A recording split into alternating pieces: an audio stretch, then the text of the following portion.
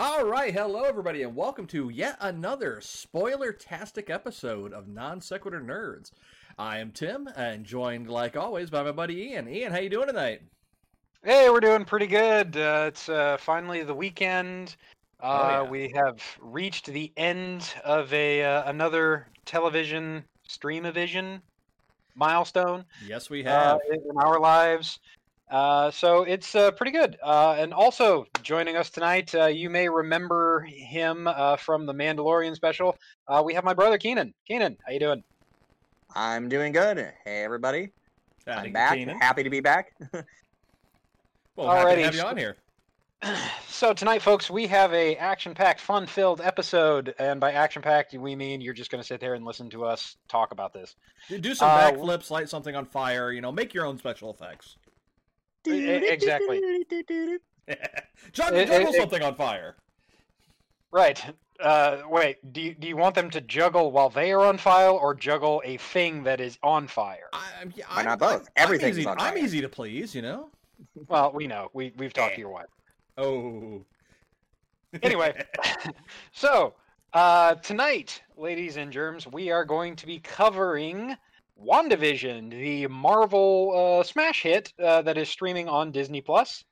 Has just wrapped up as of today. It's limited series. So yes, today was at least according to the title in Disney Plus, the series finale. So there will not be another season of WandaVision. But I think based on the conversation tonight, probably understand why.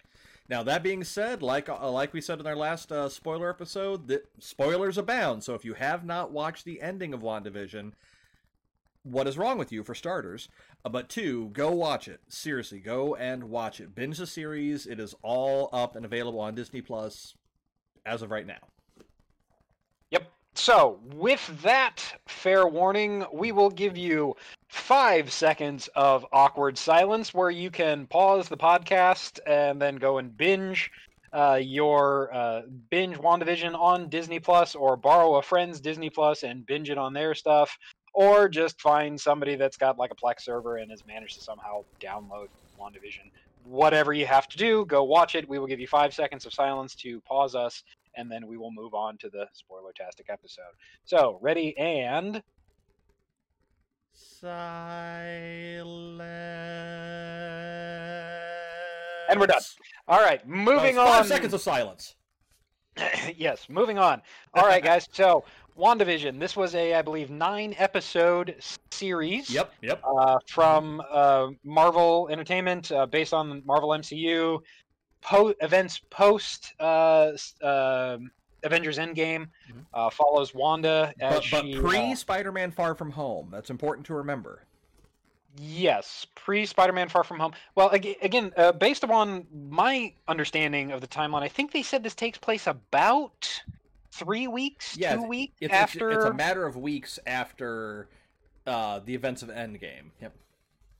Right, and I think Far From Home was like a couple months, if I remember right. It's like half a year or something, I believe. Yeah, and if I remember, well, I had a thought, but so, thinking about it a little bit more, this actually is kind of a good thing for the MCU, because if you remember, Endgame takes place 5 years, I think, after Infinity War. Yep. So now, the Avengers or the MCU is about, I don't know, it was about, well, really 4 years ahead of where we were in the real world. So by doing these kind of things, and maybe this is also thanks to the coronavirus global pandemic, we're able to kind of catch up in real life to the MCU timeline, so there's not such a large time disparity between the two, between real life and MCU life. Right. Valid point. And assuming, a lot of the early movies, I think like Iron Man, The Incredible Hulk, Thor all take place within like the same week, or at the very least the same month in the MCU. So they could try and condense the movies into a really tight time span. That way they can try and keep it in that part of the future as much as possible so that we can kind of catch up as well. And that could also make, like, I mean, because if you've seen any of the Marvel films, you know they're great about dropping stuff from one into another movie. Having the movies take place so close together could also make more of an impact on those events, you know, in more real time. So you can see what's happening, you know, when movie X is happening, here's what's happening at that same point in movie Y, and how do they influence each other. Right. It's also kind of a clever way of doing the whole, well, why doesn't this character pop up to help this character? Well, that's because that character is busy doing their own thing at the same time. So. Right. And then, you know, there's the obvious thing of, why doesn't Captain America help out in WandaVision? Well, because he's old as hell now. Right. So, hey, this isn't just WandaVision spoilers, it's Avengers spoilers. But if you haven't seen Endgame at this point, then... I'm pretty sure we're out of the statute of spoilers on that one. Well, my thing is, if you haven't watched MCU movies yet, since they've been out for over 10 years, they're just probably not your thing. Like, there's no point in bothering to catch up. Like, if you haven't decided to join the bandwagon now, you're kind of a decade late. So. Like, I mean, the only thing I could think of is if for whatever reason, you know, Iron Man, Thor, Captain America, Doctor Strange, Hulk, you know, Captain Marvel, if none of the characters they've made movies about so far are your thing, and you're just holding out for that one obscure, like if you're waiting for the Squirrel Girl movie, okay, I can. There's people calling for it, but like if your favorite character hasn't shown up yet, I could kind of understand it. But any new properties they introduce at this point are gonna tie into the larger story. Yeah, that's the problem. You can't, if you're holding out for a character, I'm holding out for a hero. You could have gotten you could have gone away with it maybe during when there was the Netflix shows with like Daredevil and Jessica Jones, because they were very barely tangentially related to the MCU. So you could have been like, "Oh, I'm a Daredevil fan," and you could watch that without necessarily having the interconnection. That's true. But even they're probably going to get. I've heard a lot of rumors that the Charlie Cox, who played Matt Murdock in that series, is going to appear as Peter Parker's lawyer in No Way Home. By the way, if you haven't heard yet, the new Spider-Man film is No Way Home. Yes, there you go. Spoiler. The trailer, the reveal of that was hilarious in my opinion, because what do you mean I spoil things?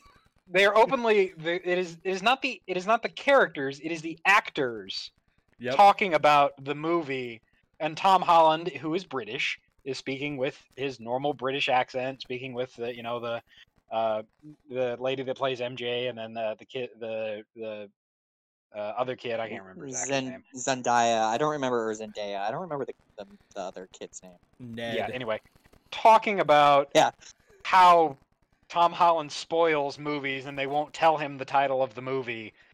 And then it's written on a whiteboard as they walk by. But anyway, so very, very fun, tongue-in-cheek humor from Marvel, who I think are very good at that kind of thing. They're really meta. They're very self-aware. But when you make as much freaking money as Marvel property does right now, you can. I mean, the best thing that Disney did was basically say, Kevin Feige, do whatever the hell you want to. Yeah, exactly. Just keep printing money for us. We're just the House of Mouse is gonna sit here. We're gonna write you a check every so often, but we're getting 10x returns on what they pay for. So easily. Right. Yes.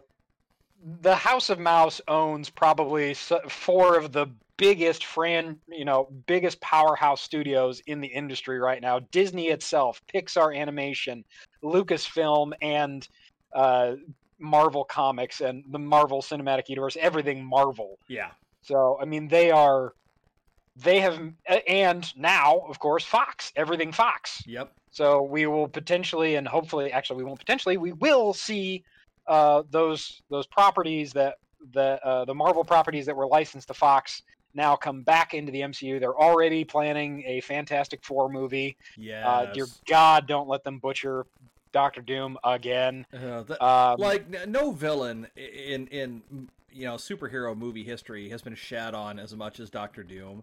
He is such a nuance. I'm sorry. Hold on. I'm gonna let you finish, but what do you got? Did you see the way they portrayed Lex Luthor in Like, come on! That wasn't even Lex Luthor. That was awkward Jesse Jesse Eisenberg being Jesse Eisenberg. Yeah, I Right. hated everything about the Jesse Eisenberg thing. I'm not even going to refer to it as Okay, Lex let me Luthor, whatever that was supposed to be. They haven't been repeatedly shat on. Yeah. As much as Doctor Doom. I don't know. The Kevin Spacey Lex Luthor was kind of bad too. But anyway, we are getting we're here to talk about WandaVision, guys. way off. Anyway, so moving back to WandaVision, 10 minutes later, we're not going to cover the entire season tonight like we did with Mando season 2. We hope you enjoyed the special. That was a lot of fun for us to record. Oh yeah. But that was we all immediately went to sleep afterwards. Yeah, pretty much. Yeah. So, final episode of WandaVision, we see the obvious, the episode before we saw the reveal of Agatha Harkness, who was, theorized to be who that was. It was Agatha all along. Right. So, which great jingle. Oh yeah. Great jingle. Catherine Hahn does amazing, a really good job as this villain, and I'm very impressed and very happy with her casting in that role. Agatha is in and of herself in the Marvel Comics universe. She's not a bad guy, but she's not a good guy either. She's kind of she has both been an enemy to the Scarlet Witch and the Avengers as well as an ally. It's just however she's feeling that day. She's mostly self-serving. Whatever serves her interest the best. Right. So, we get the reveal of Agatha. We get the titular fight between Agatha and Scarlet Witch, or Wanda. Who is now officially called the Scarlet Witch. Yes, officially called the Scarlet Witch, thanks to the, I don't know, I'm going to call it the Necronomicon because I can't remember the name of the book. The Darkhold. The Darkhold. Yeah, sure, that thing. Necronomicon. This is my boomstick. Klaatu Barakta Victo! So, casting wise, I think the series did a spot on job with the casting. Oh yeah. Agatha is great. Obviously, we see the return of Paul Bettany and Elizabeth Olsen as their title characters. Yep. And of course, then we see, and I can't remember the actor's name, but we see the Fox Cinematic Universe, X-Men universe version of Quicksilver show up as well. Evan Peters. Evan Peters, who is not actually Quicksilver, but it was fun. It was a fun wink and a nod, but it doesn't mean... I have thoughts on that. Go ahead. What do you got? So, okay, I thought when I don't know about you, Tim, but when Ian and I we talked after, or we watched the episode together, and after it ended, when they first showed the Evan Peters Quicksilver, we were just like, oh my god, this completely changes the Marvel Cinematic Universe, and is a hilarious, brilliant way to bring in the Fox properties. We thought that Wanda either subconsciously or purposely, drew a alternate reality version of her brother because she wanted him back, but she couldn't bring him back to life, but she could bring back a Quicksilver, and therefore brought over the Fox version of him. And I thought that was a cool way, and that could be, the tearing down maybe of interdimensional barriers would be a way to bring in the X-Men. You just keep, and you could do it in bring over the characters or the actors that are popular, such as Evan Peters' portrayal of Quicksilver was popular. Oh yeah, and then recast the ones that you don't like. So like you could Sophie Turner as Jean Grey. See, and I liked her in Game of Thrones. I did not like her Jean Grey. But no, she played a good surviving victim who eventually becomes strong in her own right in Game of Thrones. But she was just so deadpan. A lot of the characters in the newer Fox movies were they were just not emotive. They felt very stale. So her in particular, she was pretty. And I think she was trying to portray the whole, I'm burdened with great powers, so I have to kind of restrain myself thing, which is just not an interesting character type to me, really. Anyway, and Yeah. I mean, there's ways that you could do it, but she kind of overdid it, and I think They just haven't gotten a good Jean Grey, like, period, in the X-Men films. I like Famke Jensen. She just I don't think she had much to do. She did a decent job, but I feel like they played her when she became Phoenix in X-Men 3. I feel like she became just this overtly sexualized, like, sexual Phoenix, and that's not really like the driving force of the Phoenix Force. Right. Like, the Phoenix Force is not this intercosmic horny bird. It's not a succubus. Right. Yeah. So the fact that horny bird. Just the descriptor you gave. Intercosmic horny bird. So, That's I mean, gonna be something from Futurama. That's like a on spoiler. That's there. the next MCU film. Intercosmic horny bird. But no, going back to what you were saying, Keenan. No, I had the exact same thought because it's been confirmed that Elizabeth Olsen, Scarlet Witch, is going to be in Doctor Strange 2: Multiverse of Madness. So that was my thought, was this is Wanda opening, these interdimensional portals and whatnot. Or at least a hint of that. Yeah, or kind of alluding to that. But I think. Go ahead. Sorry, I don't mean to step on you, but I think we can hold on to that thought because we can cover that here as we get through the episode. I think. Yeah. Towards the end of the discussion. So, kind of jumping back towards the beginning of the episode, we see Wanda starting to engage with Agatha, and then we see White Vision engaging with Soulstone Apparition Vision, which was the Hex Vision. Yeah, the Hex Vision. Hex Vision. The White Vision was a really good callback to the comics because, if I'm correct me if I'm wrong, his original appearance, he was all white, wasn't he? Or at least one of his costumes, he was all white like that. I don't know if it was his original, but it was. Yeah, he was white. He was white or gray for a period of time. I think if I remember correctly, at one point his memory was wiped or erased in some way, and then that caused him to lose his color. And then for like a period of time, he was basically he essentially had his memory gone, and he was just a white amnesiac basically versus himself until he eventually got his memory color restored. See, it looks like if I'm doing a quick Google search here. His first appearance as White Vision was in West Coast Avengers number 45, if I'm looking at this right. Okay. So, I mean, it wasn't his first appearance, it doesn't look like. But no, right. he was all white in the comics for a while, which is a nice little, throwback to that. Right. So, I mean, it was good. It was fun seeing Vision basically fight himself. So this... it's kind of this roboticized, not Sonic the Hedgehog roboticized, but, soulless, emotionless Vision, controlled by... do you guys remember RoboCop 2 when they reprogrammed RoboCop and he was just like...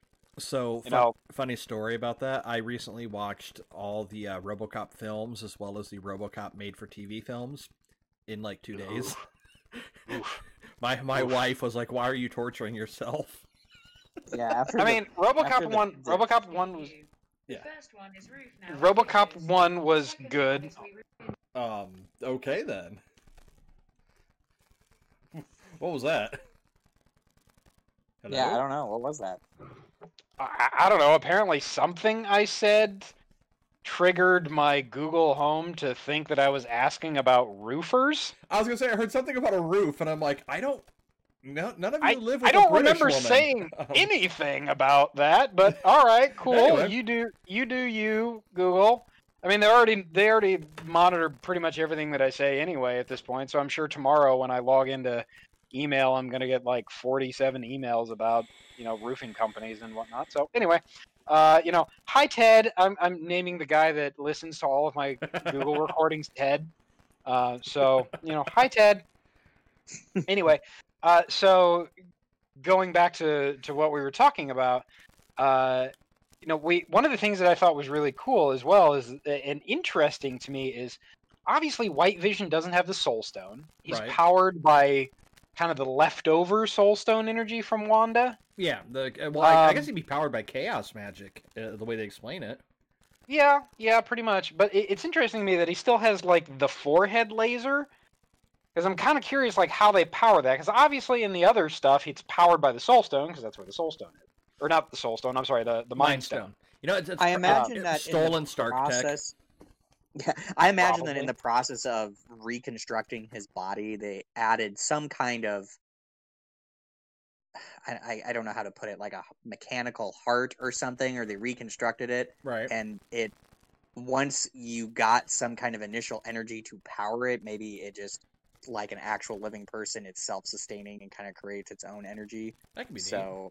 So maybe he just has some kind of external power now that can generate that energy.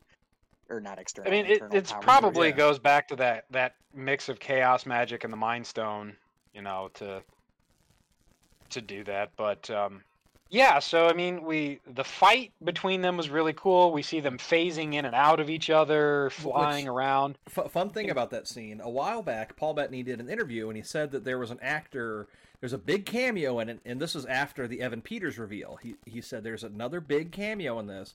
It's an actor that I have always wanted to share the screen with, and I think fans are going to love it. So everybody was going, oh, you know, are they bringing in another Marvel character? Are they introducing one of the new ones? Are they recasting a Fox character and putting them in here as a little teaser? You know, like, people are just going out of their minds. It was himself. He got to share the screen with himself. That's Yes, I don't know Because it's an actor he always wanted. wanted to share the screen with, and he shared the screen with himself. I don't It know was if him that's having a laugh. narcissistic or just it you was- know, a good tongue in cheek. It was Paul Bettany having a laugh, and you know what? Yeah. Good on you, sir. That was worth it.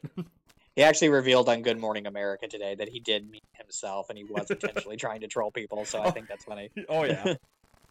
Yeah. So I mean that fight was really fun. It was also interesting to see the for the lack of a better term, I'll say the Maximov kids.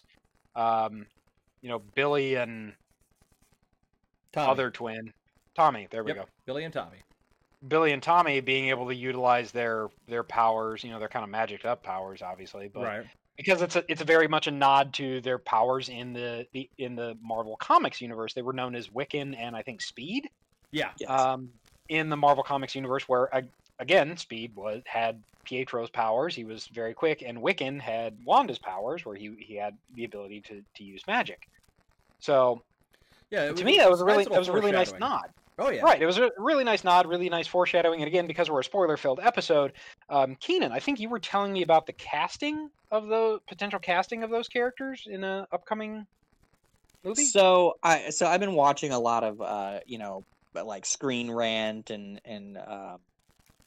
a channel called Heavily Spoilers and some other channels, giving their own theories and thoughts. I've been watching it after every episode and getting kind of their input, and they also give some interesting like news as well that I wouldn't have normally found.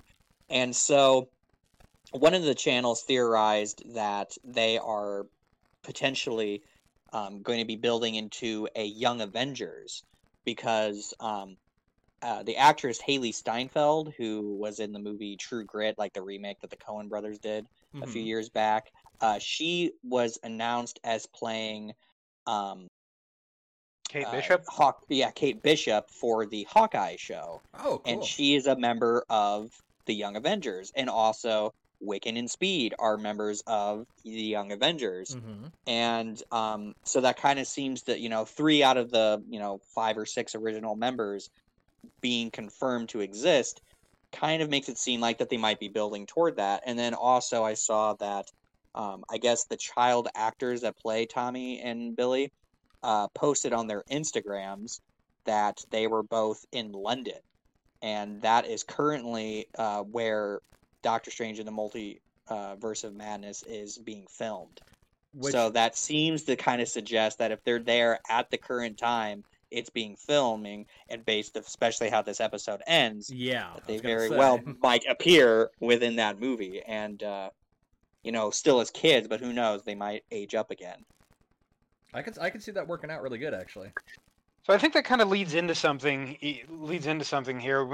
In the in the fight between Wanda and Agatha, Agatha mentions that Wanda is the Scarlet Witch, who is, quote, more powerful than the Sorcerer Supreme. Yeah. So obviously making direct reference to Doctor Strange, who is the Sorcerer Supreme. Mm-hmm. But and this is going to be kind of a callback to one of the two end credit scenes, which again, if you're watching this, if you're listening to us at this point, you should have known that there were end credit scenes. If not, then what the hell? Anyway, so that kind of calls back to one of the end credit scenes where Wanda hears the voices of her kids. Yep. So to me, this seems like good foreshadowing for Doctor Strange's Multiverse of Madness. Oh, where absolutely. I feel like, based upon the call to Doctor Strange, the mention of the breadth of Wanda's power, and then these voices that she's hearing, as well as the fact that she's reading the Necronomicon after... I told you I'm going to refer to it as that throughout the rest of this podcast. Reading the Necronomicon after while she's hearing this leads me to believe that Wanda herself will likely open these portals to the multiverse in her attempt to get her kids back. I can see Right. that. I can see that. So there could be, like a reality in which they truly did exist and they weren't just a creation, an artificial creation within the Hex, or perhaps their essence, like they are. Maybe she truly created original beings that didn't exist in any other, alternate universe. Mm-hmm. But once the Hex got destroyed, perhaps they live in some kind of spiritual sort of form throughout the multiverse. And so maybe that, yeah, I agree. I think it is a setup that her desire to bring her kids into reality and find them, and they're sort of, actually, it's funny that we were talking about the Phoenix Force. I feel like the way that they're describing her feels very Phoenix Force kind of. It gives me that vibe that she is this person with some kind of, that has this ancient power bestowed upon her that she doesn't quite know how to control, and Right. that she might accidentally, unleash the power of the Scarlet Witch, and, Doctor Strange will have to come in and perhaps be adversarial toward her. They might be kind of fighting against each other, and then probably will have to team up and fight some greater evil. Nightmare. I mean, Gonna call it. yeah, It's gonna be Nightmare. they kind of talk about, or hint at some of these other eventualities and things like that, and the Marvel Cinematic Universe has an official universe number in Marvel canon, which is universe 1999999. Yeah. So which the central core Marvel universe in the comics is known as Earth 616 is the central where everything started as far as Marvel comics, the mainline story right. in the comics.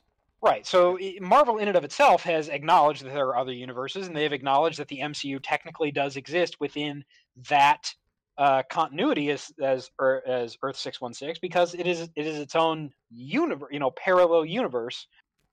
So there is still the potentiality of being able to pull that in. Now, as far as I know, they haven't assigned a universe number to the Fox properties because there was no cinematic universe that Marvel could lay claim to until Disney finished their buyout of Fox.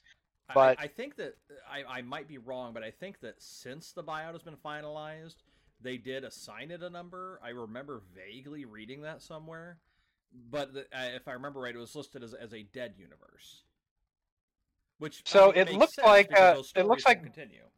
It looks like, based upon a quick Google search, the not official, but the Marvel.fandom.com lists that universe as Earth 10,005. Okay. So it does have a universe, but you're likely correct. And also, a fun trivia fact for you: 10,005 is a zip code in New York City where the first film took place in that universe. That's a cool little nod. Yeah, that's fun. So anyway, there's still the possibility, and I think it will lead. The fact that Wanda is in the the next Doctor Strange movie will likely open up the possibilities for these multiverses, and also then in turn pull over other universes, characters, other continuities. That's probably, we'll probably see the return of Black Widow for that. I think I think she may come back in the Loki TV series It's based upon trailers. well, from what people have said, because I think I know what scene where it looks like she's sitting on a rock. Yeah, and kind of like Yeah. a hazy inside of the Soul Stone type universe. Apparently, that's been confirmed to be, and the actress's name escapes me, but in the Black Widow film, the other assassin, the blonde one, her name escapes me. Florence Sister? Pugh is the actress name, and Yes, then thank her you. character name is like Beklova or something like that. Yeah, apparently it's been confirmed that that's her. At least that's what Marvel's saying, but you know how Marvel is about misdirection. Right. Haha, classic misdirection. Well, I mean, you could go back to all the Endgame and Infinity War Yes. speculation that the Gamora and Black Widow, since they were sacrificed to get the Soul Stone, live in Soul World or within the Soul Stone itself. Hanging And I out guess with Adam since Warlock. since it's destroyed in the MCU, the main MCU timeline, then I don't know if that means they're just dead within, unless they bring unless they steal a Soul Stone from an alternate timeline again. Right. But no, it is interesting that talking about this last episode, that you see Wanda, she gets her kids effectively taken away from her, and in the comics, something very similar to that happened. But in the comics, it was revealed that her kids were actually fragments of Mephisto, who is, for all sakes and purposes, Marvel's devil. So I think a lot of fans were really hyping up way too much to happen in this show. Like, after I watched the episode, I went online and I'm like, okay, well, now that I can read spoilers since I've seen it, what are people thinking? And I encountered a lot of people that were, really bashing on this, that, oh, well, they didn't do this, they didn't do that, they didn't bring in the mutants, they didn't do this. And it's like, they never said they were going to do any of this stuff. I think a lot of it was, people saw Evan Peters and, Keenan, like you were saying earlier, you, Ian, and I pretty much all had the same thought, is, oh, Fox X-Men are here now. Well, we come to find out this, we found out last episode that not only was this guy not even Pietro, he wasn't even Quicksilver. He was Ralph, the guy that Agnes has mentioned this whole time. Yeah, well, Ralph Boner. Boner. I chuckled at that line, but it was literally I a random dude. Right, I think everybody with our mentality probably chuckled at that line. I get that. Ralph. I agree as well that the show, like most other Marvel things, is only a small piece of a larger story, and so it does a good job. Right, that's always been the MCU's MO, and it works really well. It's a good way of being able to tell stories that are self-contained, but also help set up teasers and also, show that it is a shared universe that, effects and impacts of other things impact this one particular story. And so I think the show did a good job of setting up things, and it did give answers to a lot of things. A lot of things that were mentioned and brought up were either not fully addressed or fully answered. And I think that frustrates people, but they just got to realize that the payoff is going to come just in something later because it's Marvel's thing. Yeah, I mean, I will say that the Evan Peters thing, though, kind of upset me just because it basically was sort of a gotcha. Don't show an actor who prominently played a character that could be brought in to this, to show this potentiality of the X-Men coming in, and then basically turn it into a dick joke. While funny, it was a little bit of a trolly move, in my opinion. I mean, there's multiple things that could. Sorry, I mean, there's still a possibility, right? Because just like in the comics, when Wanda's kids are taken away, she famously utters the phrase "No more mutants," and then that leads into House of M, where most of the world's mutants are depowered or no longer mutants. Which then leads them to figuring out how to bring back mutants, and still a lot of people are even though they were former mutants, they still don't have their powers back. Jubilee is one of those famous ones. She was admittedly a kind of a write-off character. Ooh, you can make fireworks, what do you do? She was kind of a write-off character, but she was depowered, but still wind up working as a superhero using technology. And then even after the events of House of M, when probably I think half of the mutants came back, she was still depowered, but still continues to work as a superhero.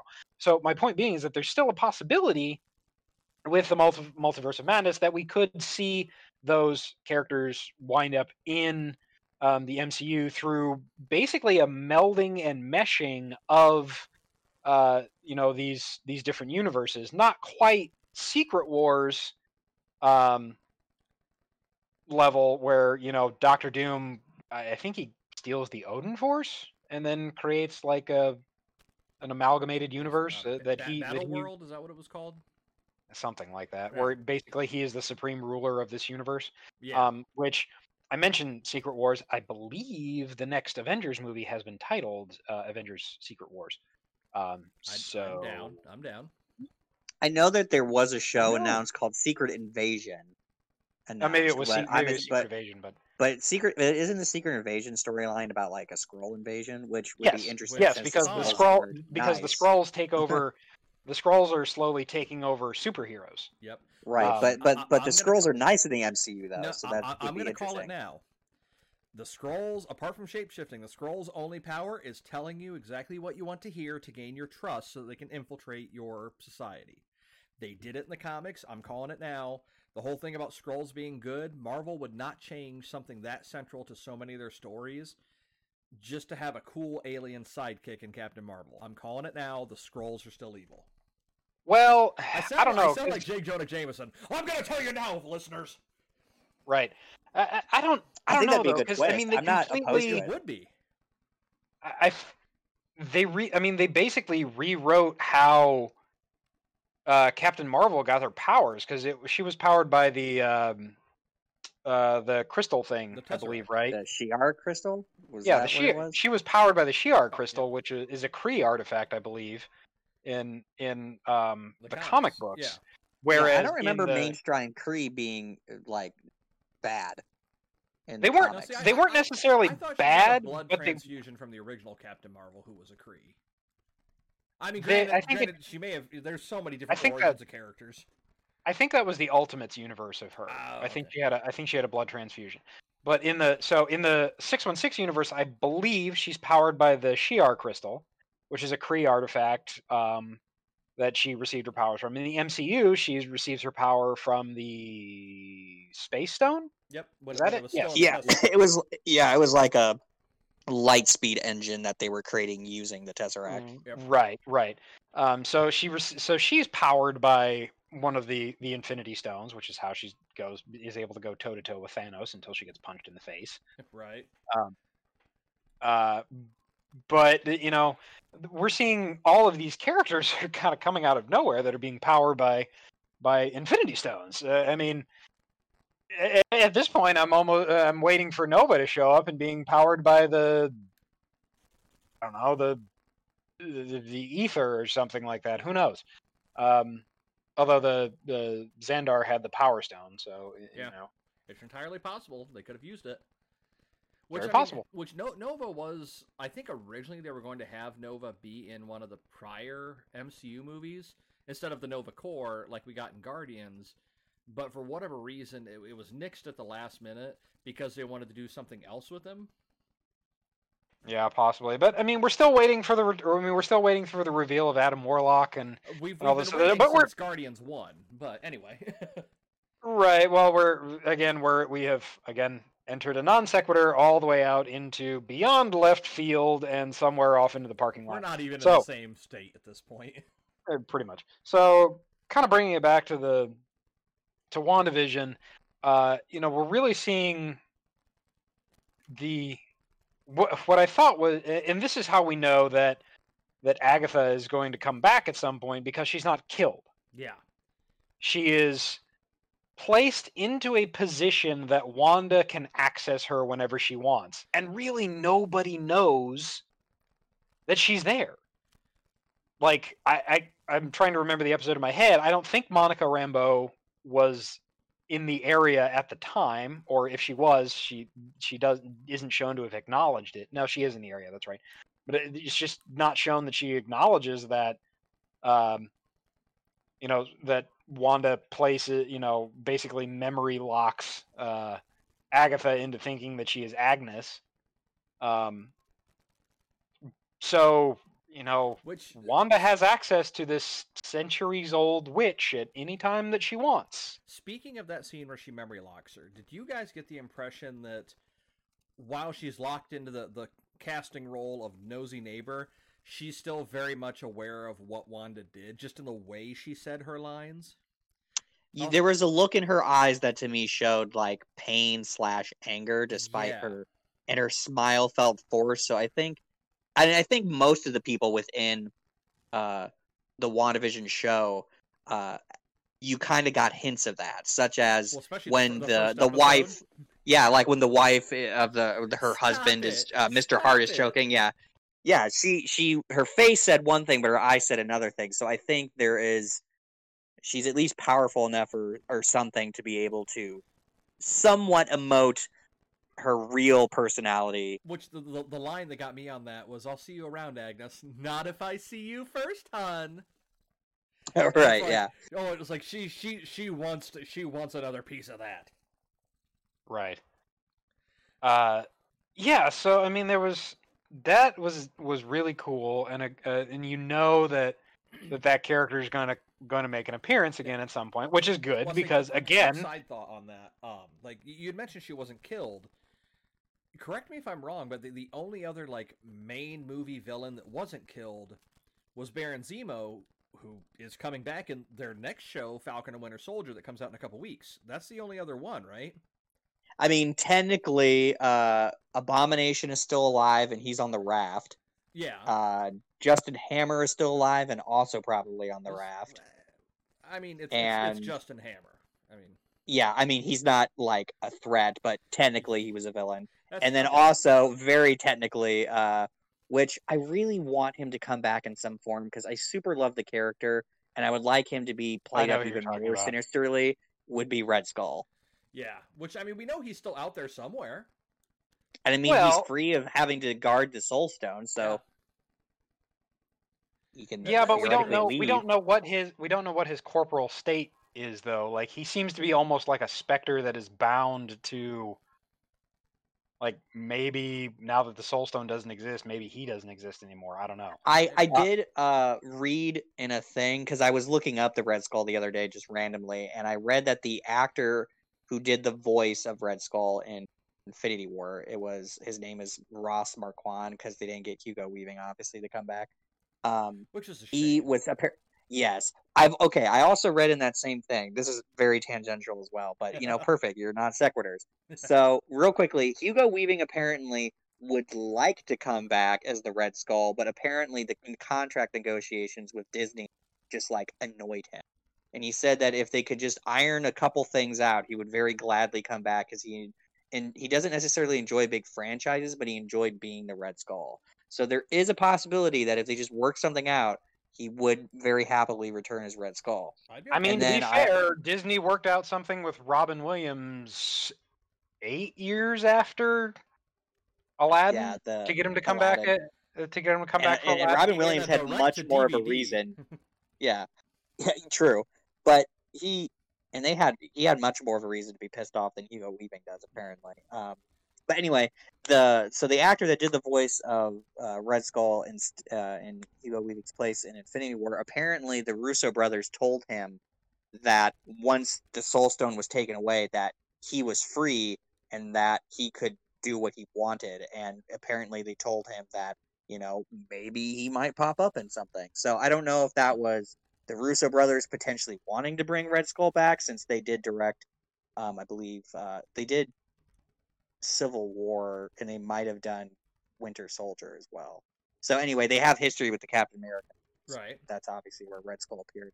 So I don't know if they were potentially thinking of that or if that was just something from Kevin Feige. But I will say that at least based off of that, the Red Skull is not dead. He's not gone just because the Soul Stone is gone, and that he is a free, active agent to do whatever evil things he wants to do. I could I mean, roll with that. that's fair. I like that Kevin Feige and Marvel are keeping their options open for these characters. You're also, Keenan, forgetting about one of the characters that received the absolute most injustice, which It was hurts me. the Mandarin, played by Yeah, by Ben Kingsley. The Trevor Slattery really is But the I mean, character. we're getting the real Mandarin though in Shang-Chi. Right. So that's kind of why I ignored that, because he's just an actor and he's probably not even on the raft. He's probably just in a regular like max security prison. Well, I think last you saw him, he was in the same prison as oh, he is in the same one as Justin Hammer and Scorpion from Spider-Man, isn't he? Scorpion. Vulture. Vulture. Well, he didn't actually become Scorpion, but he's got the big Scorpion. Oh yeah. Okay, yeah, I know what you're talking about. The character. But he didn't really become the Scorpion, but the same character. Yeah, but at the end of that little one shot, you see him being interviewed by what he thinks is a TV reporter, only to find out he's an actual agent of the Mandarin, and says something along the lines of, "The Mandarin would like to speak to you." Right. Yeah, I forgot about that one shot. But yeah, and you also mentioned that real Mandarin is coming into Shang-Chi. I would have liked it if he appeared in actual Iron Man, but we're I guess we're not going to get a fight with Mandarin and Iron Man now. No, I mean, not in the traditional sense, but I mean, Robert Downey Jr. has said he'd be willing to come back if they wanted to do some kind of weird time travel tomfoolery. Maybe they'll multiverse of madness him back somehow. I don't know. Anyway.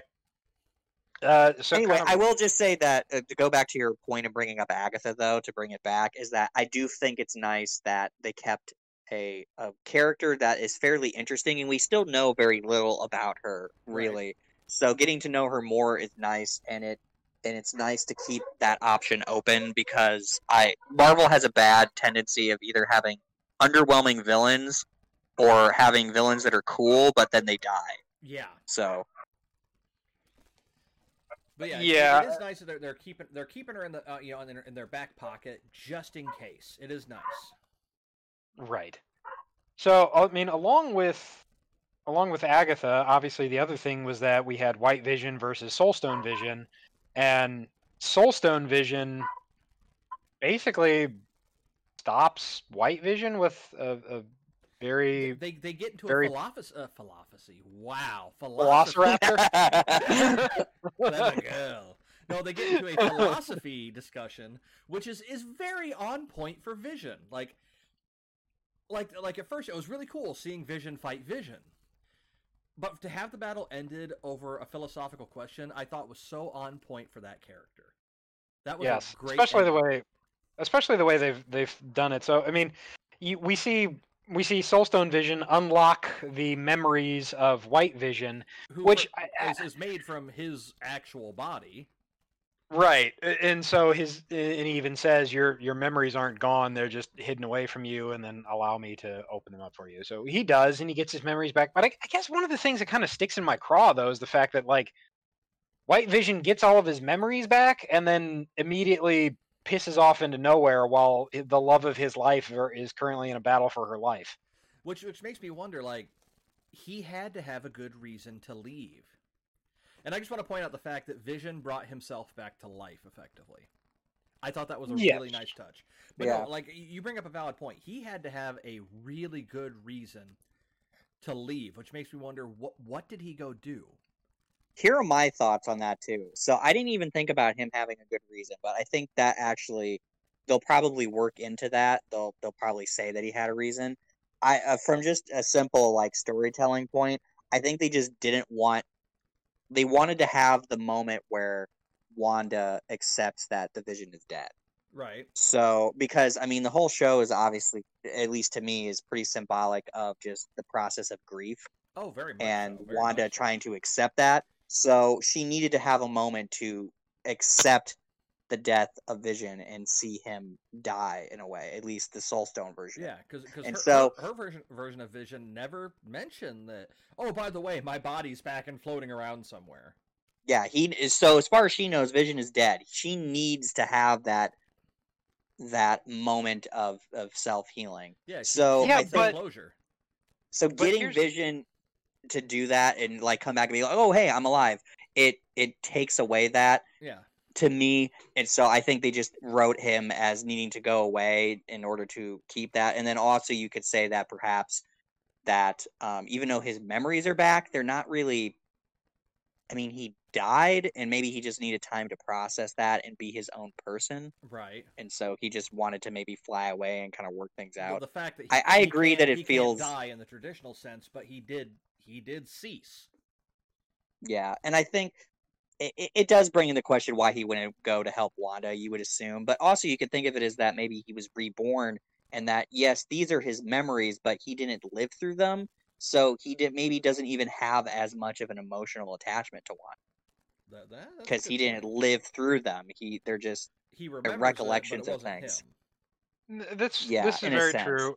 This is very true. But I want to kind of circle back to a point that you made about Wanda accepting the death of Vision, and maybe that is actually the end of her acceptance. But they kind of almost reversed that point with the second They end do. credit scene Yeah. where Wanda is hearing her children while reading the Necronomicon, and basically what they imply is that she's trying to find a way to bring them back. So I kind of wonder how truly accepting is she of these kind of things. Like maybe she's accepting of the fact that she did a bad thing by enslaving Westview, which I will say this, nice little fun little Easter egg for the three of us because we all went to a high school known as Westview. Yep. Yeah. So that was a fun little nod to us. I think Keenan, you and I, when we watched the first episode together, were like, oh, hey, cool. Anyway, so I don't know how much I don't know where that line of acceptance ends, and I feel like I don't know, something about that mentality with the way they truly ended this show with Wanda's really not acceptance of reality. I think it's a mixed bag. Maybe she has a imperfect acceptance. I mean, I think it would be a little too nice and tidy if she just fully was like, "Oh, okay, I accept all this." She's went through a lot of trauma, and so Yeah. I think it's Now, difficult for her to fully accept it. And also, you could read it as that her reading the Darkhold was her just trying to learn about the Scarlet Witch and her powers. And while reading it, she then suddenly heard the voices of her kids, and that triggers a moment of, oh shit, maybe they do exist. Maybe I can save them. Maybe I can bring it. And so that maybe pulls away her ability to accept because she has this thought that maybe there is a true way to bring them back. see, now that's how I took the last scene. Is that she was showing off her new astral projection powers, which is the best way to describe it. But anytime, like in Doctor Strange, we saw astral projection, their body just kind of sat there. She was moving around the cabin while astral projecting, which I want to point out is something that Doctor Strange cannot do. But no, that's how that's how I took that last scene. Is that she was reading this Darkhold, trying to learn, and then like when she hears her kid's voice, to me the look on her face was, no, that can't be them. What is this? Like she looks shocked. Like, or I'm gonna go get them. She looks shocked and like mad or like ready to go. So yeah, that's how I took that last scene. Is that she wasn't looking for the kids. The kids found her. But again, knowing some of the mythos behind like Doctor Strange and the Magic Realm in Marvel Comics, was that really the voices of her kids? Right. They could have been a trick. It could be Nightmare, Mephisto, some other MODOK, extra dimensional deity, Shumagorath. Who knows? Somebody. I forgot about Shumagorath. Sheagorath? Are we going to see the appearance of the Wabbajack? That'd be great. I don't know. I'm a huge fan of the Marvel vs. Capcom game, so that's how I know Shumagorath. I know him less from the comics. That was one of the characters I liked playing as. Yeah, he was fun. Yep. But no, yeah, that's how I took the last that last scene. But the mid credit scene I thought was kind of cool because you see Agent Wu, which before I forget, one of the biggest unanswered questions we didn't get: who was Agent Wu's missing person? Right, and it's like at 'Cause this that was point the it whole almost reason was. he showed up, and they just Maybe that was, It was Ralph Boner. It was Ralph. Maybe that he Ralph was Boner. looking for a boner. Yeah, Ralph Boner. Boner. Yeah, But no, he was when he was hanging out with Darcy. Heyo. Hey. Well, I mean, Yeah. it's Kat Dennings. I don't Yeah. blame him. We don't. She is The a audience very- knows. If they know what Kat Dennings looks like, they know. She is a very very talented and quite lovely woman. Yes, With But the- huge tracts of land. You had to go. and honestly, famously, underrepresented in underrepresented and undercast, because I think she's very talented and she plays characters well. She's kind of like the, I don't know, more loud spoken version of Zoe Deschanel. Like Zoe Deschanel always kind of plays the awkward, Yeah, it's awkward, quirky. quirky type. Kat Dennings kind of always plays the awkward, quirky, intelligent type. Right. So yeah. Yeah. But no, the mid credit scene, you see, Wu and the FBI are cleaning stuff up, and an agent comes up to Monica Rambeau and says, "Hey, they want to see you in the theater. They've got questions or whatnot." So she leads her in there, and there's no one in the theater. The agent steps forwards and gasped, "Is a scroll," and says, "An old friend of your mom's wants to speak to you." Well, where are they? And she points up, alluding to the space station that we last saw Nick Fury on, obviously in space, full of scrolls. Right, which is probably to serve as a setup for whenever Captain Marvel 2 comes out. Yep, exactly. Because speaking of seeing the kids manifesting powers, I was going to mention this when it was brought up earlier. It was also cool to see her powers manifest, such as how she, phased, had bullets kind of phase through her, and she slowed them down and did a couple other things. So she's clearly when she transforming into her photon character. Yeah, or like when she was dealing with being stuck in that room with Ralph, who we still see. We know that he's not Pietro, but still has his super speed. She uses like her photon vision or whatever to see the energy coming off that necklace he's got, and you see it emanating that purple magic that Agatha uses. She rips it off, and he immediately reverts back to Ralph Boner. Boner. So I mean, he doesn't ever really say his name though, other than making the boner joke. Yeah. But I mean, so even that could be a magicked up faux identity or something. Right. It's just like you see a picture of him, and it says his name beneath of it, and she's like, that's where that line is coming from. Your name's Ralph Boner. Right, which was weird. It was like a headshot almost. So yeah. So is he an actor? But I mean, you see once she rips that necklace off him, you see a complete personality change. Yeah. Although I was very timid. Yeah, it's like, don't hurt me, I beg you. But yeah. I mean, again, if he's acting or trying to play, it's Trevor Slattery again. He's just an actor. No. God damn it. So they actually, pulled a Mandarin on us, didn't they? A fun fan theory that I read was that the headshot was actually part of a packet for his new identity, and that he's the witness protection person that we was looking for. I was wondering if that was the case, because like they never address him, like when they did that scene or the episode earlier on where they're discovering who all these people in Westview actually are. They didn't address him. Partially because they didn't want to spoil that, hey, Evan Peters is going to be in this show. But I'm wondering, I was kind of thinking the same thing. Is he the missing person? The only thing I would say that would discredit it is that Jimmy Woo was also watching the episode in which he appeared, and you would think that he might have said something, or done something to show recognition. So either the person that he was looking after is either a red herring or a MacGuffin that really doesn't matter at all, or that's something to be revealed later. Right. And that's just one of the many unanswered things in the show that would be cool to get addressed, but it wasn't. So that's hopefully going to come. sometime. I'm not sure in what property it would come up in, but Right.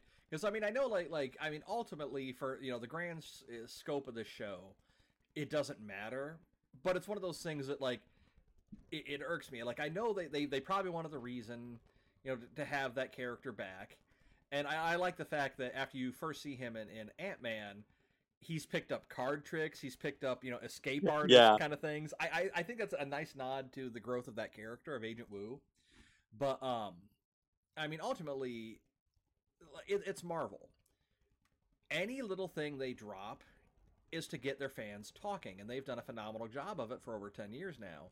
So the fact that he was brought there to find a missing person in this town, but then they don't actually answer that that could have been a throwaway line, but it seems almost too intentionally placed for me. The level of detail in any MCU thing, to me, like all the background references and stuff that they do, everything means something. So I wouldn't put him against them. Speaking of another throwaway detail that didn't get payoff that could be huge, is the Monica's friend that designed her rover vehicle thing to go into the Hex. Because you guys saw, once they announced that, the internet was blowing up. It exploded. It was Reed Richards or Blue Marvel. Yeah. Which would have been another great tie-in. And then I think one that was interesting that I saw was that that the army person she talked to was the actual engineer, but it was a Skrull. See, I had read that one as well. To me, that makes the most sense, especially given the mid-credit scene. Yeah, and given Monica's background of who she is, that would have made the most sense. Just like some of the I don't remember the exact wording, but there was a line. She had mentioned something about her mom. Yeah, the army person was like, I respected your mom, or she had some kind of connection. Yeah. So I think that might be what the case is, or even if that person herself wasn't a Skrull, it still could have been designed by Skrulls. Obviously, they're a spacefaring race; they would know how to construct advanced rovers. Exactly. Yep. But it would be cool. It would be interesting if it was Reed Richards. I think another way they could have tied into Reed Richards was way back in the throwback episode with when Monica first comes back to SWORD. They mentioned that some people are still MIA because they blipped while they were out in space. Yeah. And perhaps one of the space teams would be the Reed and Susan and Gray, the whole shebang. So that could be kind of a cool thing, because I mean, so that could be a rework of their origin. Kind of, it would sort of be maybe them blipping back, in space or whatever. And it's where whatever ship or space station they were in was at the time, but now they're floating in space. They get hit by cosmic rays, not being protected by any kind of enclosure. Boom! You got yourself a group of 4 fantastic people. The Fantastic Four, that could be how they do it. And plus, I mean, that movie's already confirmed to be, in the works. So I think that could be a potential. I thought that could have been a little potential Easter egg that I think would work. That could be a nice payoff down the road. Yeah. Yeah, I mean, there's definitely a lot of possibility there, and I think ultimately WandaVision, I felt like, did a great job of bridging the gap between the end of Endgame and the next phase of the MCU, which I believe is Phase 4, isn't it? Guess of the MCU. So we get I can't remember. It's either that or 5. I can't know. Yeah, but I mean, we got some answers to some questions. We kind of understand, how these different agencies are working. SWORD is a thing which really wasn't mentioned all that much in the previous MCU. Right. And we get it sounds like it started pretty close to when Infinity War ended. Right. Yeah. I'm assuming, and it's been mostly operating in the 5 years we didn't see. Is kind of the vibe I got. So, right. But still we didn't get that much info on it. Right, but remember, Monica was part of SWORD, and her mother was the director of it. So the understanding is at least it was around enough between Yeah. No, Well, but it would have had it to. would have been around a little bit before, at least before Yeah. Yeah, Infinity War. it would have because- had to have been before Infinity War because with her mother, passing away. Well, she passed away during the blip, so she was probably Oh, sick. during that time period. Yeah, and it's mentioned that Monica, well, obviously Monica was in the hospital with her mom, which would have True. been before the blip, and the blip, the snap, whatever you want to call it at this point, which means that her mother would have had to have been in Sword even before that, as would Monica has. So it would have had to have been before Infinity War.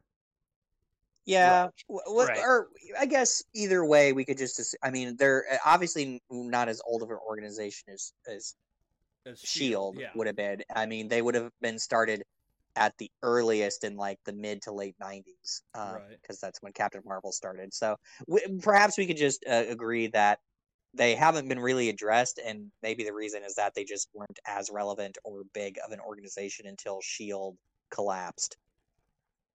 Yeah. Fair point. Right. But I will say, like talking about the blip, I do think that WandaVision did a better job of showing the effect of people coming back from that, because like we saw kind of a snippet of it in well, I mean, obviously in Endgame we see all those people coming back for the big final battle, but in Far From Home, they show like in the school news thing, you see that trombone player pop up in the middle of a basketball game, and you're like, oh, haha, funny. But then you see, the scene in WandaVision where the hospital just erupts into chaos from, patients are just appearing in the halls, people that were visiting, staff are just reappearing, and it's just chaos. Nobody knows what's going on, which brought up an interesting fan question I had seen. What about people that were snapped on airplanes? So yeah, Keenan Ian and I talked about this. that. Yeah. Do they appear? I mean, what was Hulk snap that I want everybody back safe, or just I want everybody back? Apparently, the Russos and Kevin Feige said that specifically he wished for people to return as they were from 5 years ago, but safely. So if you were in a plane or in space or something, I guess Ian and I thought they would just be teleported to whatever is the nearest safe landmass that they could stand. Which would make sense. I mean, because otherwise, you're just going to be walking around like, oh my god, all these people are reappearing, and then people start falling out of the sky. Which would be horrible. It's basically fuel for a robot chicken sketch. I made a joke that someone would be on like a public bathroom, like on a toilet, and then someone just spawns on them in like mid shit. That's what I kind of. Of course. I'm wondering about all these poor people falling out of the sky, and you're like, what if somebody poops on me? Well, I mean, like that would be safe. They're not in danger, so they would come back there. And Matt, another horrible situation. Your husband or wife, they disappeared 5 years ago in the blip. You've finally gotten over their loss. You've remarried. You're laying in your bed one night. I'm going to keep it somewhat PG, sleeping for work the next morning, and your presumed gone husband or wife just pops up in between you and your new partner. Well, this is awkward. Well, I mean, we're all here, Right. So I kind of want to jump back to something because a quick Google search in the MCU, apparently Sword has been around since 1995 in the MCU. Which is okay after Captain Marvel? Like immediately after Captain Marvel. Which would right. So Sword was founded by Maria Rambeau after 1995 under the U.S. government. In 2010, apparently there's a deleted scene in Thor where Jane Foster postulates the Foster theory that bridges are actually just wormholes in different dimensions. And from there, Sword granted Eric Selvig access to their databases so they can cross-reference astrophysics reports with S.H.I.E.L.D. And then from there, then that's the last time they're really mentioned in the MCU until 2020, when 2020 being the year of Infinity War esque Infinity War / Endgame, where Maria Rambeau succumbed to cancer and Tyler Hayward takes over. And that's really kind of the last final mentions of Sword as they were before. Gotcha. So apparently in the MCU they've been around for a while. They just haven't been used as a vehicle for anything for a long time. Gotcha. Okay. Interesting.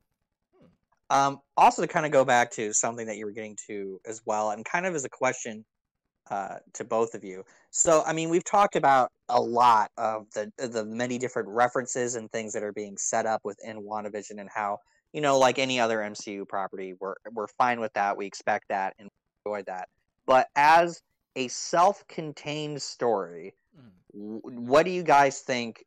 Did you enjoy WandaVision as its own limited series? Basically, like a long movie. Did you think that own individual story, without all the Easter eggs and references to other things, just as itself, did you enjoy it?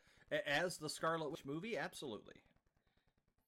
Yeah, I really enjoyed it. I felt like it did it itself and its universe justice. It was a good, fun take on things.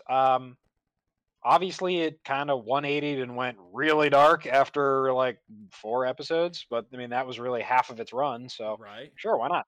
But no, I thought it went well. I thought it felt good. I wasn't underwhelmed. I wasn't really overwhelmed. I was just whelmed. Nice, nice Teen Titans reference there, Ian. Yes. For me, yeah, I would agree. I wouldn't say it was my favorite MCU property, but I think it was it's like mid to upper mid tier among the different things. I think it was a very interesting take. It took from a lot of different stories, like House of M. It borrowed a lot of different elements of that. It borrowed elements from a limited series WandaVision comic book that I didn't know about. Apparently, like West Coast ones. It took 2 characters that I think are cool, but were very criminally underused in the movies thus far, and made them much more interesting to me. Like their romance felt a little quick and vaguely forced in the movies, but this show helped make that much more real and validated to me, and gave these characters and the actors. I like Paul Bettany a lot, and Elizabeth Olsen I've grown to like a lot. So it gave them a lot more screen time and ability to show off their acting. So that was cool. And I think just as a show too, I think it was clever and fun that it was Marvel's first TV show, and it was a TV show. Like, it was a TV show within a TV show. It was very meta and self-referential to television itself, and I thought that was kind of cool that they went with their first TV show being a TV show. And and it was a cool exploration of grief as well, so I thought that was neat. So, yeah, as a whole, I really liked how it redeemed characters that weren't super interesting or didn't get enough due, and then had all these other references that I think built up its theme and story. I think one thing that you mentioned about being a standalone property, quote unquote, at this point, I do tend to disagree with that.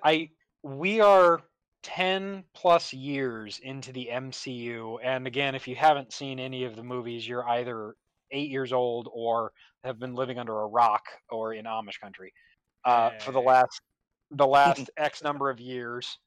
You're on the edge. You don't kind of count. Anyway, so at this point, Marvel is not making standalone anything.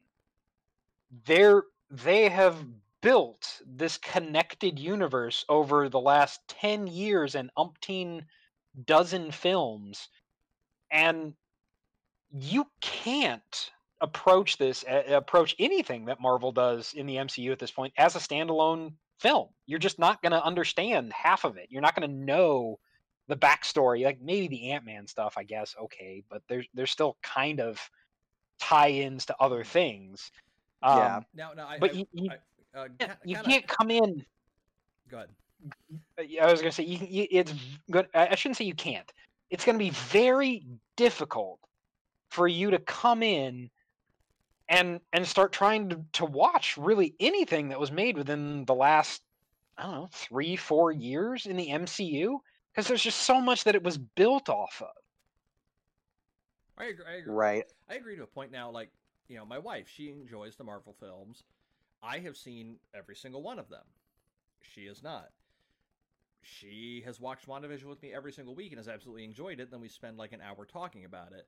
She has a passing familiarity with the MCU and still enjoyed it. So, I think that while everything is interconnected, I think that if somebody sat down and, they had not watched a single MCU film and watched WandaVision, a couple episodes in, they will get, the gist of, okay, well, these two were heroes. This guy's supposed to be dead. She can shoot energy or something. And then by the end of it, they're like, okay, well, she's some kind of witch. He's a dead robot who's not a dead robot. I think that somebody with no knowledge could still sit down and enjoy this show for what it is and maybe use it as a gateway to, okay, well, now I want to know more about, okay, well, why did this guy die? Okay, well, it was in this film. Okay, well, that's a sequel to this film. Oh, well, this film is built off of stuff from this. And while that may be a little overwhelming to somebody that may not have watched these properties, I do think that WandaVision is a good starting point, maybe for people that are new to the MCU. I kind of liken it to a reboot. Marvel and DC both are. They've done countless reboots. They've restarted their continuity to make it easier for people that maybe haven't read in a while or have never read a comic to get back into them. And I think WandaVision would be a good starting point for anybody that hasn't gotten into these films, or maybe they watched the first Iron Man, first Thor, and haven't really watched anything since then. It might be a good jump off point for them. Really? I thought agree I thought with- DC restarted their universe as an excuse to keep killing more Robins. Well, Nah. you can never kill too many Jason Todds. Yeah.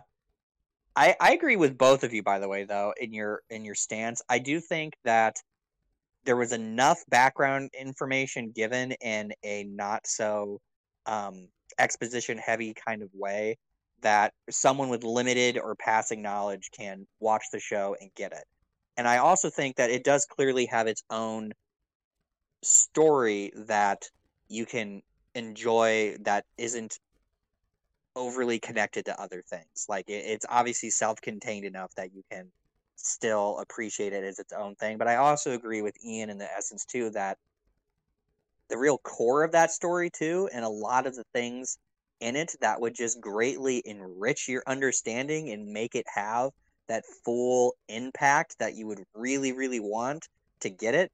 And the fact that it is going to be obviously a part of just a larger narrative anyway, that you don't need to have seen the other stuff, but man, you are missing out on a butt ton of things It wouldn't and hurt to emotional see those impact if things. you don't. Like to me, it would be weird, and it almost to the point of that it's almost pointless to me if you hadn't seen the other stuff. But I do think you could still enjoy it. It's like, I don't know. It would be like if you were eating McDonald's your whole life and that's what you thought a cheeseburger would be like, and then you ate a cheeseburger from like anywhere and you'd be like, oh my god, this is what a cheeseburger is? Like literally anywhere else it's like, oh my god, this is good, this is what it is. So it's like, yeah, you enjoyed it, but if you get the whole wider scope of it, it's really going to impact the effect it has on you. Yeah, I would agree with that sentiment. I think the MCU at this point is probably on a 70-30 ratio where the content is really geared. They fill the content enough so that it's towards 70% of the people that have been following the MCU for a long amount of time, or at least have seen everything up to that point. And there's enough content that can keep newbies entertained, that 30% entertained if they go in and watch it fresh. I think it's actually made 70, 29, and 1, and the 1% are for people who are so hardcore MCU fans and comic fans that it's made for those people that will notice every tiny minutia and reference and things that could possibly under the sun. Right. Yeah, I would concur on that. So, I mean, all in all, I think if I can summarize our general opinion of WandaVision, solid show. I would probably give it myself an 8.5 out of 10. Yeah, Not the I'm feeling best about that. thing. Not the best thing, certainly. It's no Firefly, but it's definitely a solid show. Shut up! I'm still bitter. So yeah. I mean, it was a good show. It was enjoyable. I really thought it opened. It serves as a gateway into the MCU, and it also serves as a gateway into the next phase of the MCU. And they do have some unanswered questions. Obviously, they have some unanswered questions. That's the whole point. You're setting us up for more. You're teasing us. You make us want to come back. It's Marvel a is J.J. Abrams mystery box that will actually be satisfied in the end. See, now, Right. I do agree with the solid 8 out of 10. My only complaint about the show, I feel like it should have been maybe 1 or 2 episodes longer, because the last episode, while it did kind of wrap everything up, it wasn't in the most tidy wrapping paper, if I must say. It seems like a lot of the plot points were rushed. I feel like they could have gotten a bit more dedicated screen time to these things. I'm not disappointed in the ending. I just feel that if maybe the show was even 1 episode longer, it could have flushed out stuff a little bit more, but I'm not disappointed. Right. So I mean, Yeah. it kind of Evangelion the ending. Sans the creepy hospital scenes. If you don't know what I'm talking about, go and look it up. Don't. I will actually give the additional complaint that it kind of follows literally every superhero trope and narrative structure of that. It starts off with like cool, like sort of mystery and character building and really, focusing on that and, increasing stuff, but then always somehow ends with a giant CGI, like big, punchy rock'em sock'em robot sort of fight. And like, yes, you No, that want was Real Steel, starring Hugh Jackman. Yeah, Huge Jackman. Huge Jackman. But it, like, I want fight scenes and stuff, and I'm not saying that all CGI like giant boss battle kind of things are bad, such as the Endgame one is still fantastic, and I know Ian just like randomly plays that sometimes just because it's enjoyable, but sometimes the big CGI fight at the end isn't enjoyable, and I would say that the one in WandaVision to me was mostly satisfying, but it still kind of was just like, oh yay, we get the obligatory CGI fight at the end. Well, I mean, it's worked for over 10 years now. Yeah. I don't know. Yeah, Maybe, I feel like just throw in more throughout, I guess. I don't know. Yeah, I mean, it wasn't. Yeah, there was obviously CGI, but it still felt a little bit more practical than normal CGI. I mean, at least it was better than a completely animated green supersuit. Yes. Everything about that movie was wrong. Wrong.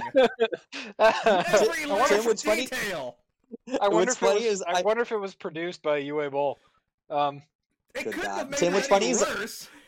As a non sequitur to that, I know how much you're a fan of that, and I went and saw that with one of my friends in theaters, and that's like his absolute favorite character. Like, yes. He has tons of T-shirts, he has like figures, comic books. Like, that is by far his number one. And I remember sitting next to him and occasionally looking at him during the movie and watching the soul, like his very life force, ebb out of him, and like that was more enjoyable than the movie, which is really sad. Like, they announced the movie, and I'm like, yeah, Green Lantern movie. Ryan Reynolds is in it. Ryan Reynolds is in it. This is gonna be the best thing ever.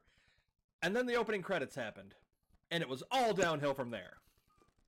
Damn it! I think it was downhill from the moment that you paid for your ticket. Yeah.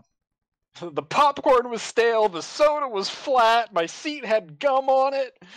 Oh, this couldn't get any worse. Roll As a film. fun fact, Oh, that same thing happened to me Damn when it. I watched Indiana Jones and the Kingdom of the Crystal Skull.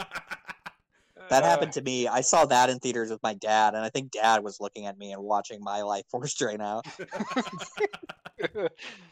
Yeah. Well, Anyway, I I think could we've do a whole episode of just me yelling about the Green Lantern film. I'm not Do going that. to, It's but I podcast could. idea. I actually I hung out with Tim around Christmas time, and we mentioned Green Lantern, and he for an hour he sat in his living room screaming. I don't know how he managed to breathe because I never heard him take a breath. It was just a continuous wail. Sheer It was force like of willpower, something that we didn't have. it was like somebody had stepped on a banshee's crotch for an hour. Anyway, I'm kidding, but so yeah. I think that probably is going to do it for us on time this time around. But, all in all, wrapping up, WandaVision, great show, 9 episodes. You should go binge it if you haven't seen it. If you haven't seen it at this point, then we basically just ruined the show for you. So I don't know what the hell your problem is. But, They came to hear me complain about Green Lantern. apparently it was a long buildup. So Long WandaVision. horrible delivery, just like Green Lantern. Heyo. And your love life. Ooh. So, Wanda. Tim's crying right now, so ignore him. WandaVision, great show. Yes. 8.5 out of 10.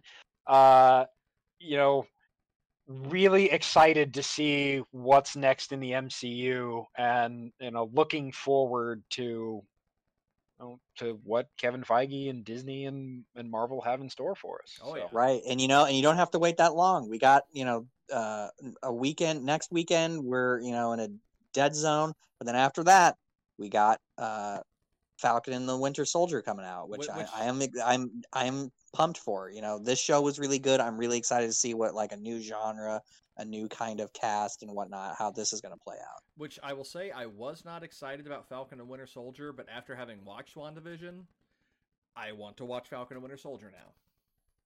Yep, I would agree. Yeah, so it was WandaVision was a good show, very solid, and a very solid reassurance, and that the Disney Plus shows are going to be good, and a good build up of what's to come. Absolutely. Yep.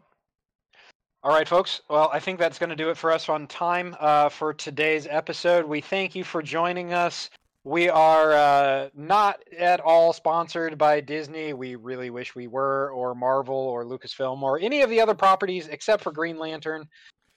We don't care if they want to. They don't have any money left over to sponsor us anyway. It's all going toward the Snyder Cut. it's all going towards restitution against the people that actually paid to watch that movie. Yeah. That said, so thank you for your time. I want to extend a thank you to my brother Keenan for joining us again for yet another spoiler-filled special.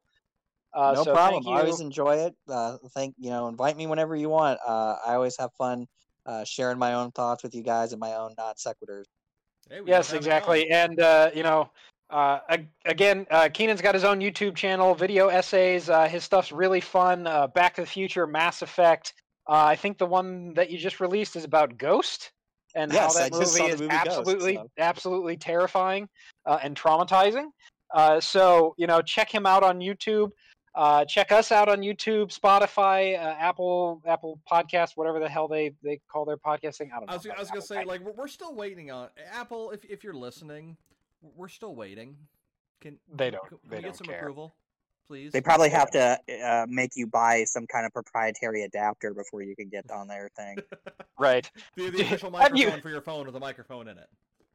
Correct. Have you at this point in time owned every single Apple device that is released in the last 10 years? No? Well, then you're not approved. All right, moving on. Anyway, we're kidding, Apple. We love you. Host us, please. So yes, thank you. Check us out on all those different channels. Anchor.fm is our main hosting site. Check us also out on nonsequiturnerds.com, where you can find links to all of our information there. Website updated weekly. We drop new episodes on Mondays. So come check us out. We appreciate the listens. We're not in this for the money, folks, but we wouldn't mind getting paid. Ain't that the truth? Support content creators. Do it. Thank you, Keenan. Your $5 is in the mail, by the way.